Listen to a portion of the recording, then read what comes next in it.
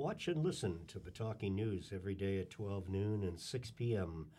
on Channel 96 Comcast Xfinity and Channel 30 Verizon Fios. It can also be heard Mondays and Tuesdays at 4:30 p.m. and Wednesdays at 12:30 p.m. on Channel 9 Xfinity and Channel 29 Fios.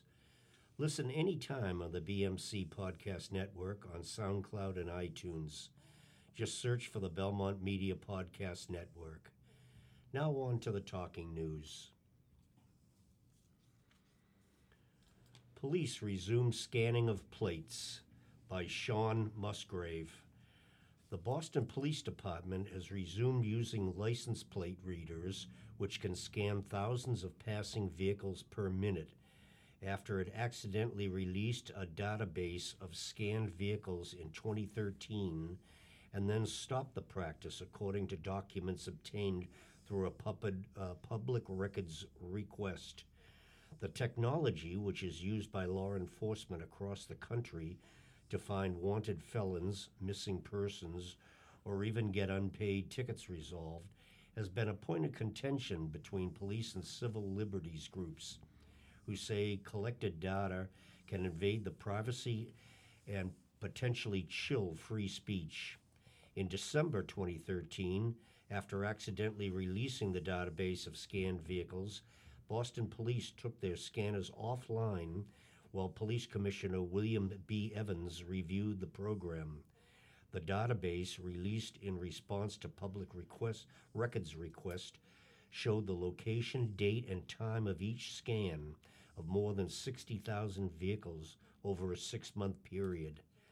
Soon after halting the license plate scanner program, Evans told the City Council that the license plate readers obviously weren't being used the way that they had been committed to use them. We were collecting so much data that we weren't even sure we were collecting honestly, Evans said at the City Council meeting in April of 2014. Evans told the City Council at the same meeting that he would work with the American Civil Liberties Union of Massachusetts to address privacy concerns and revise the Boston Police Department's license plate reader protocols. The police department invited the ACLU to review its draft policy in April 2014, and among the ACLU's recommendations was that police retain data for only 30 days, which the department made part of its new policy. Evans finalized the new policy in October of 2016, according to the documents. A police department spokesman said that the license plate reader program was launched again in September 2017. The new policy prohibits using license plate readers to harass or target people based on race, sexual orientation, or any other legally protected characteristic, or to infringe on First Amendment rights, according to the documents. We really limit it, and it's not just overly broad capture of data, Evans said in a telephone interview with the Globe last week. The head of the technology program at the ACLU Massachusetts said that the organization was glad to see the data retention period shortened, but would like to see several of its other protocols incorporated into the new policy, including a ban on sharing data with other law enforcement for non-criminal investigations and an independent audit process. The organization also expected police to consult more with the community, said Cade Crockford, director of the technology for the Liberty program for the local ACLU. We were under the impression that before the Boston Police Department restarted its license plate readers, there would be some kind of public announcement or communication to the City Council and the press, said Crawford in an email last week. A spokesman for Mayor Martin J. Walsh said the police department did not consult his office before relaunching the scanners last fall, but it was not required to. And now on to Claire. Thank you, Bob. There is Hope for Historic McLean Barn's Future by Joanna K. Zavalis. On May 7, Belmont Town Meeting voted 181 to 59 in favor of the motion to use $175,000 of Community Preservation Act funds to secure and stabilize the historic McLean Barn structure located on 4½ acres on Mill Street, directly south of Rock Meadow. Built circa 1915 and formerly part of the McLean Farm, it is listed on the National Register of Historic Places as part of the McLean Farm National Register District, according to Lauren Meyer, co-chair of the Historic District Commission. In 2005, McLean Hospital transferred the property to the town of Belmont with the agreement the historic barn would be preserved by the town. Ellen O'Brien Cushman, chairman of the Land Management Committee for Lone Tree Hill, said graffiti started appearing on the exterior of the barn in 2015. The funds will help remove the graffiti and apply anti-graffiti coating to the exterior. Secure lighting and cameras will also be installed to deter vandals and trespassers. Lauren Meyer, co-chair of the Belmont Historic District Commission, said if the funding was not approved, the exterior appearance, which was clearly a concern to residents, would only get worse, inviting more vandalism. This would further delay our ability to move forward on finding a suitable use because our primary response would have to be preserving the structure. The other indirect effect would be to make it very difficult to look for outside grants or private funds to help with future funding, said Meyer. Lack of plans a concern for some. There were a lot of town meeting members who were opposed to approving the use of $175,000 of community preservation funds to secure and stabilize the McLean Barn without determining its future use. The warrant committee voted 10 against and 5 in favor of the project. Bob McLaughlin, member of the warrant committee, said it would be a waste of money. There is no end use even thought of for this building, and there never will be, he said.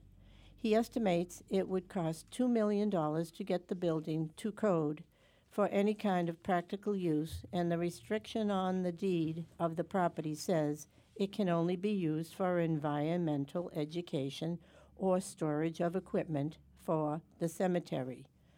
He recommended waiting a year to allow more dialogue on determining what to do with the building and look into changing the restriction on the deed.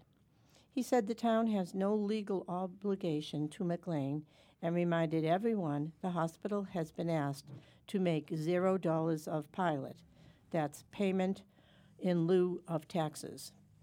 Roy Epstein, chairman of the warrant committee, said the majority of its members were concerned about how community preservation funds have been allocated and would like to see money saved for larger projects in the future, such as the restoration of the incinerator site and the community path. The proponents cited agreement with McLean. Ellen O'Brien Cushman, chairman of the Land Management Committee, encouraged members to vote yes in order to save the structure, so it lasts through Belmont's lengthy decision process, which might take a month to 10 years. She reminded everyone that McLean holds 4 seats on the Land Management Committee and wrote a letter in support of the project. Those who spoke in favor of approving the funding said it is important to honor the agreement the town made with McLean Hospital when they acquired the land and the structure, which is now part of Rock Meadow Conservation Land, which was to preserve the historic barn structure. Elizabeth Pugh, Precinct 2 town meeting member, said she took a close look at the building and fell in love with its architecture. To give members an idea of the cost for the project, she said based on 8,400 homes, it would cost $20,080 per household for the project. That's $20.80 for the project. Michael Chesson, Precinct 4 town meeting member, said he liked old things and spoke very highly of the barn structure, which he said could become the symbol of a town that began as a farming community. He reminded everyone that there isn't enough office space for all the town boards, and the barn could become office space for those boards. Now, here's Max. Thanks, Claire. Citizens petition fails. Petition to increase size of Belmont Board of Selectmen fails by Joanna Katsovelis.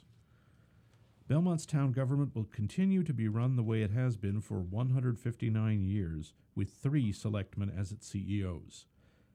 Town meeting had the opportunity to change that last night when it considered a citizen's petition for a home rule petition to increase the number of selectmen from 3 to 5. After nearly 2 hours of debate on May 7th, the motion failed with an electronic roll call vote by town meeting of 170 opposed, 55 in favor, and 2 abstentions. Don Mercier, Precinct 8 town meeting member, made the motion to terminate debate at about 10:30 p.m., with several members still in line waiting to comment. Sue Bass, Precinct 3 town meeting member, who submitted the petition with Judy Faines, Precinct 5 town meeting member, said she was surprised and disappointed by the outcome margin. I was also disappointed that more people weren't interested in hearing what the dozen people in line had to say despite the lateness of the hour, wrote Bass in an email to the Citizen Herald following the town meeting.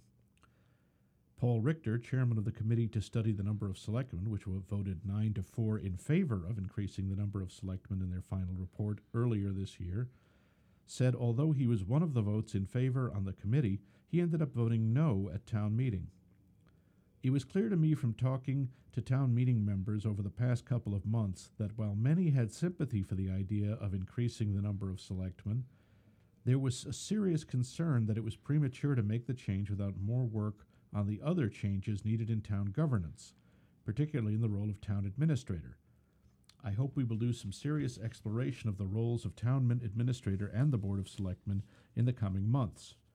As one member of the committee, I'd be happy to talk to selectmen about this.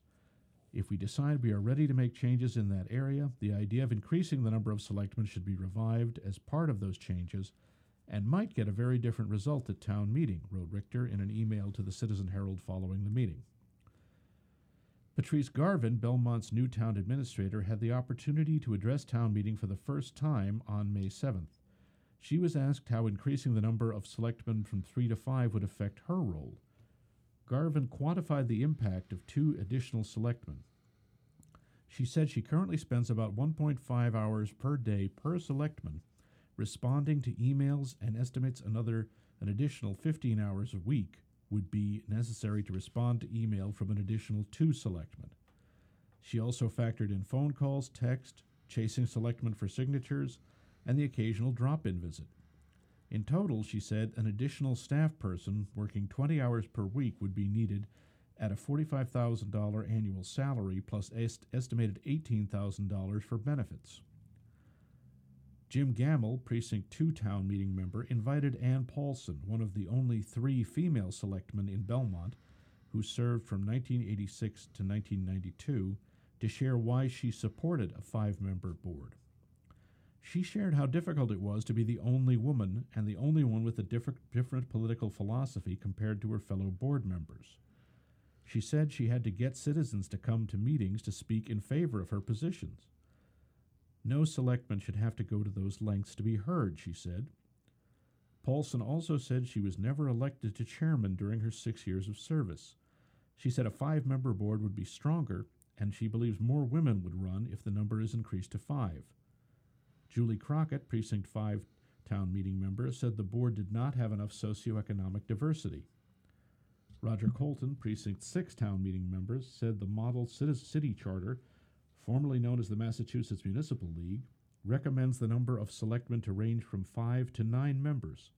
A 3-member board has never been recommended by the League, he said. Of the 156 communities studied by the University of Buffalo Regional Institute, only 1 had a 3-member board. The 2009 study found larger councils are better able to represent diverse opinions.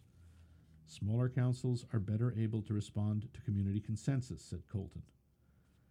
Approximately 10 members spoke in favor of keeping the number of selectmen at 3, citing several reasons, including not fixing something they do not believe is broken, shorter meetings, qualified candidates, competitive elections, too much at stake, and transparency. Over to you, Bob. Thank you, Max. CPA projects approved by town meeting. Town meeting approved the following 5 Community Preservation Act projects totaling about $1.16 million. The Housing Trust, the Belmont Housing Trust's request for $250,000 of community preservation funds to pursue affordable housing opportunities was unanimously approved on May 7th. Monies will be expended per a housing trust agreement developed with the selectmen. Possible uses of funding include purchasing land or affordable units, working with developers to promote affordable housing, or leveraging state and private funds to increase the number of affordable units. According to Rachel Heller of the Belmont Housing Trust, 25% of Belmont homeowners are considered housing burdened, using more than 30% of their income to pay for their house. Veterans Memorial, the Belmont unanimously approved $103,000 for the Belmont Veterans Memorial project on May 2nd. The funds will be used to restore the existing memorial from 1940 at Clay Pit Pond, replace the flagpole, replace the bronze plaque, and rebuild the wall. Payson Park Bandstand, the motion for $5,000 for the architectural design for a bandstand at Payson Park to be used for the Payson Park Music Festival was approved on May 2nd. Payson Park Music Festival founder Thomasina Olson explained the bandstand will be a help to protect the instruments of the musicians. Town meeting members were asked if the bandstand design would be open or have sides. Olson said she will be looking for public input on the design. Town Field Playground. Courtney Eldridge of Precinct 3 presented the request for $25,000 to design a playground for Town Field at the intersection of Waverly and Beach Streets. The equipment is more than 20 years old. Current structures are rusting and splintery. There was no discussion. The project was adopted unanimously on May 2nd. And finally, walking path.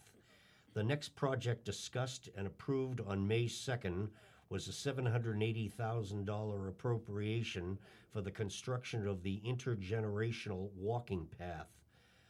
Donna Ravello presented the project design. She said accessibility into the park is the biggest issue. There are inaccessible areas due to erosion, tree roots, and uneven areas. If a visitor is elderly, walking with a cane, or has another mobility impairment, access to the park is restricted. Proposed improvements include a 6-foot wide accessible walking path circuit inside the park.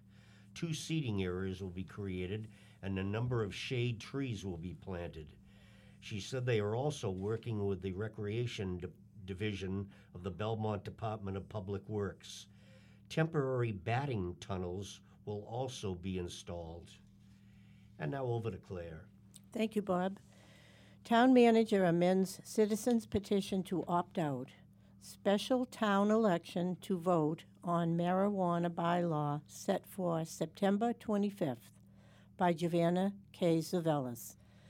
The citizens' petition to opt out of permitting any marijuana retail establishments in Belmont was defeated at special town meeting on May 3rd by a 143 to 103 vote, with 1 abstention.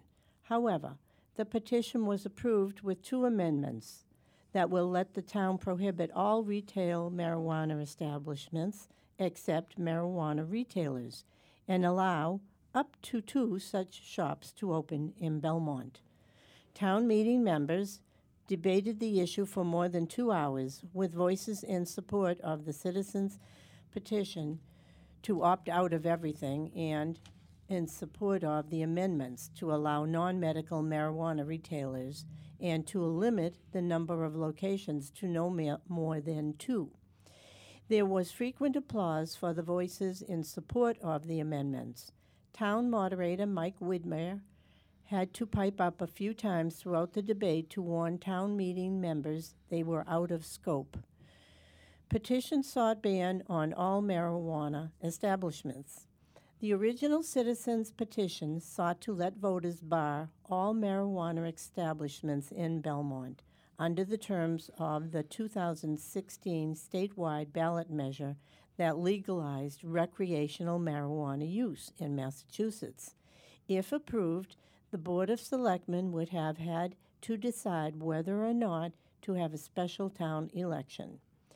Opting out completely will no longer be an option for Belmont voters due to the approval of 2 amendments filed by Precinct 1 town meeting member Emma Thurston.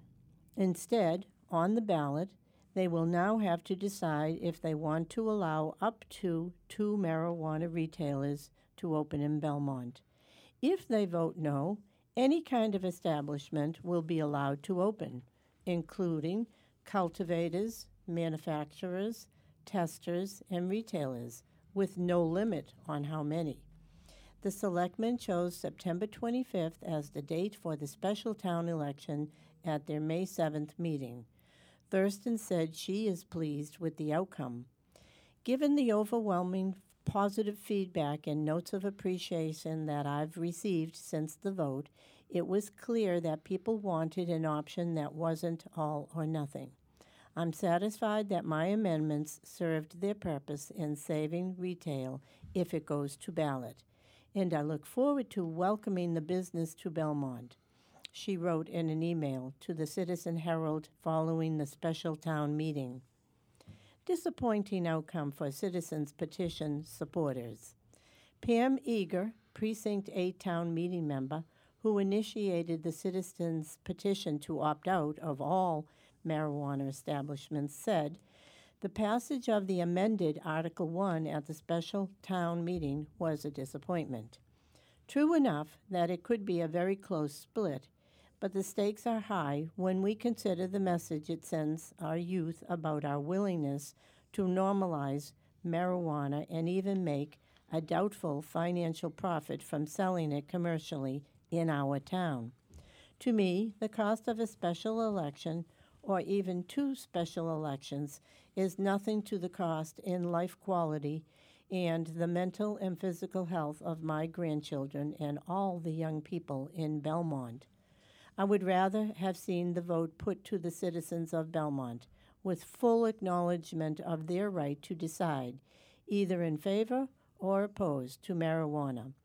The town is the citizens who live here," wrote Eager in an email to the Citizen Herald following the special town meeting.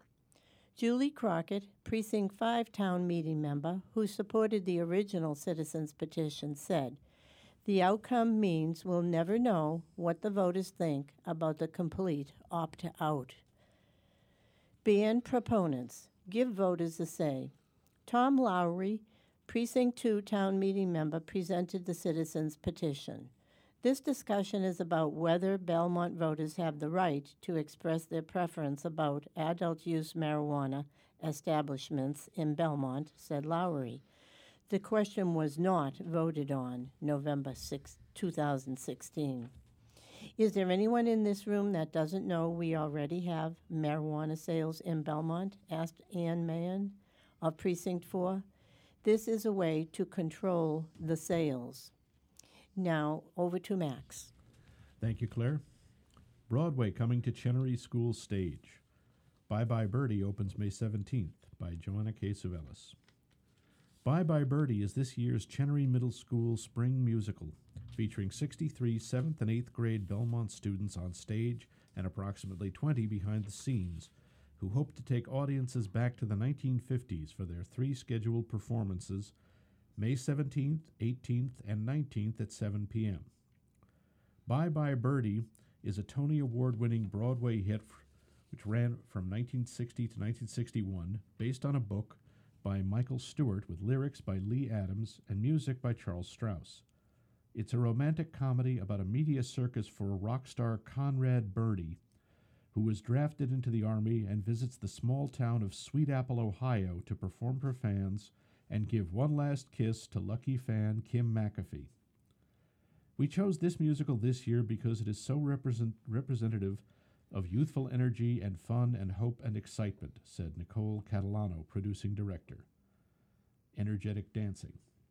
The show is very dance-heavy. Choreographer Monica Freder, Chenery's health education teacher, has loved the show since she was a young girl and always dreamed of choreographing for it. The dancing is very energetic. I have them doing a lot of jumps and leaps and big movements to convey their excitement over seeing this rock star, said Frender. 8th graders Mia Giatrellis and Lincoln Crockett play two of the main characters, Rose and Albert. Rose would like to marry Albert, but he is very attached to his mother, who doesn't want to let him go. Amelia Rono and Eric Rosenmeyer play Kim McAfee and Conrad Birdie. Kim is a 15-year-old girl who wins a kiss from rock star Conrad Birdie before he leaves to serve in the Army. We have some beautiful voices in this cast, and the way we cast the show, we really let their voices shine, and I love hearing that, said Catalano. Sarah Carson, music director and vocal coach, said the students have been working very hard at rehearsal and at home. She described the music as poppy with a little bit of old rock and roll with some barbershop, many different styles of music. The teenagers in the singing cast, relate to the lyrics because the show is about having a teenage icon. Frender said Birdie is a student-run show. The staff guided students, but they are the ones who built and painted the sets, organized all the props, and run the sound booth and the lights during shows. Over to you, Bob. Thank you, Max. Tackling Vaping Among Teens by Marilyn Mansos. Slick designs and aromatic flavors of new generation electronic cigarettes has been attracting an increasingly larger number of teens across Massachusetts. Belmont, too, has seen an uptick in the trend over the past 2 years. This is a challenge nationwide. Locally, I work with 25 to 30 principals on high school issues. Each of them has been challenged with the problem, wrote Belmont High School Principal Dan Richards in an email to the Citizen Herald on May 2nd. Vapes and newer minimalist Juuls and Zips were originally geared toward helping adults quit smoking by reducing the amount of nicotine they intake. Dr. Avram Spira, a pulmonologist at the Boston Medical Center, who has done extensive research on the health effect of the e-cigarettes, said e-cigarettes have been effective in helping his patients quit smoking. E-cigarettes first came to the U.S. market about 10 years ago and have evolved rapidly into hundreds of varieties. Given the novelty of the vaping phenomenon, there is still much unknown about the health risks of the device and the substance. We don't know how safe electronic cigarettes are, but we know that they are safer than regular tobacco products that contain a lot of cancer-causing agents, said Spira. Over the years, the trend had spread far beyond its targeted market, extending to middle and high school students who had not smoked before. The devices and vape juice containing nicotine have become culprits of the new addiction for teens. While the research in the field of e-cigarettes is not conclusive, some of the early data suggests that inhaling e-cigarette vapor could potentially damage parts of the lungs, said Spira. Another major worry is the potential progression of the habit. It could be a gateway to smoking other things down the road, said Spira. That's a worry, Winchester officials share. Students transitioning to vaping marijuana and THC. THC is a chemical compound in cannabis that causes a euphoric high.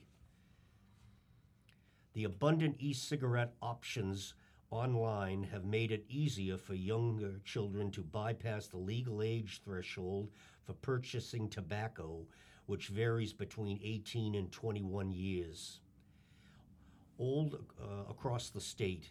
In 2014, Belmont's Board of Health recommended a resolution to increase the town's legal sales age of tobacco and nicotine products, including e-cigarettes, from 18 to 21 years. Along with my colleagues, Claire and Max, we thank you for listening to the Talking News, and we hope you have enjoyed the show. We will return next week for another edition of local news happenings around Belmont.